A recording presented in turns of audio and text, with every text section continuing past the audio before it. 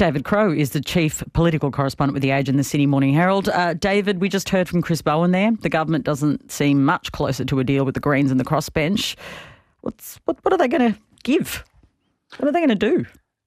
It's interesting, I think, and good morning, Patricia. They're actually putting something on the government is putting something on the table here that the last parliament couldn't do.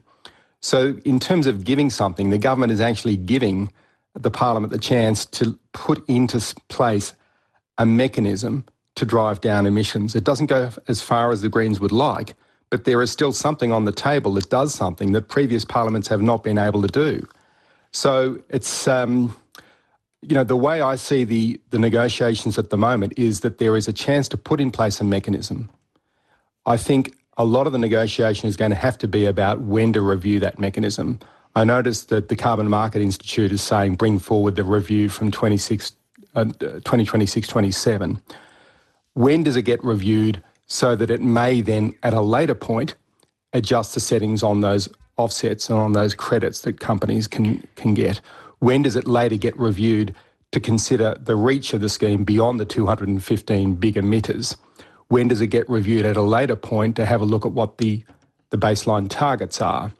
I think that's something that has to be part of the negotiations because, as with the CPRS in 2009, a lot of this basically comes down to an acceptance, that would be good to achieve, that there's got to be the mechanism in place. Then later, with the mechanism in place, it could one day go further. But getting the mechanism in place is surely the starting point. Let's talk about superannuation. Yesterday we heard from the government that their super changes will affect around 1 in 10 workers in 30 years' time because of the lack of indexation, which is consistent with, other taxation law. Will this contradict the government's messaging that they will just affect 0.5%, or is 30 years a long time away? I think it's so far away with so much uncertainty between now and 2055 that I don't think it really causes the government much grief on that initial estimate that 80,000 people are affected.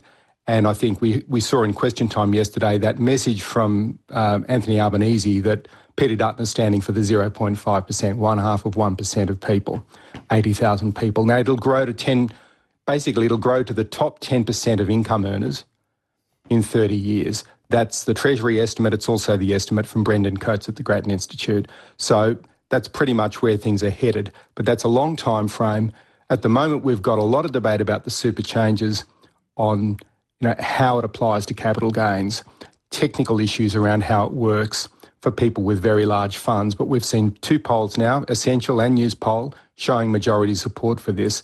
I think on the politics, the government is in a pretty good position to get this through and to keep people on side. But they've got to answer these technical questions about how it's going to work, and I don't think those technical questions will stop anytime soon. Very short one on this, but today the Reserve Bank meets. It will raise interest rates. I can't see it not doing that if you look at all of the predictions.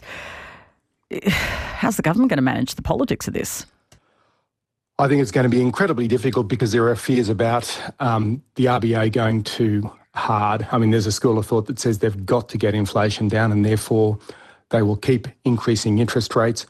But the impact on the economy is severe and it just raises expectations that the government's got to manage it in the May budget. A very difficult line for the government to walk on keeping the economy going without fueling inflation. Yeah, a hugely difficult issue. David, thank you. Thank you. David Crowe is Chief Political Correspondent with The Age and the Sydney Morning Herald. His name is definitely David Crowe. You're listening to ABC RM Breakfast. It's easier than ever to hear your favourite local and national ABC radio stations, live and on demand on the ABC Listen app.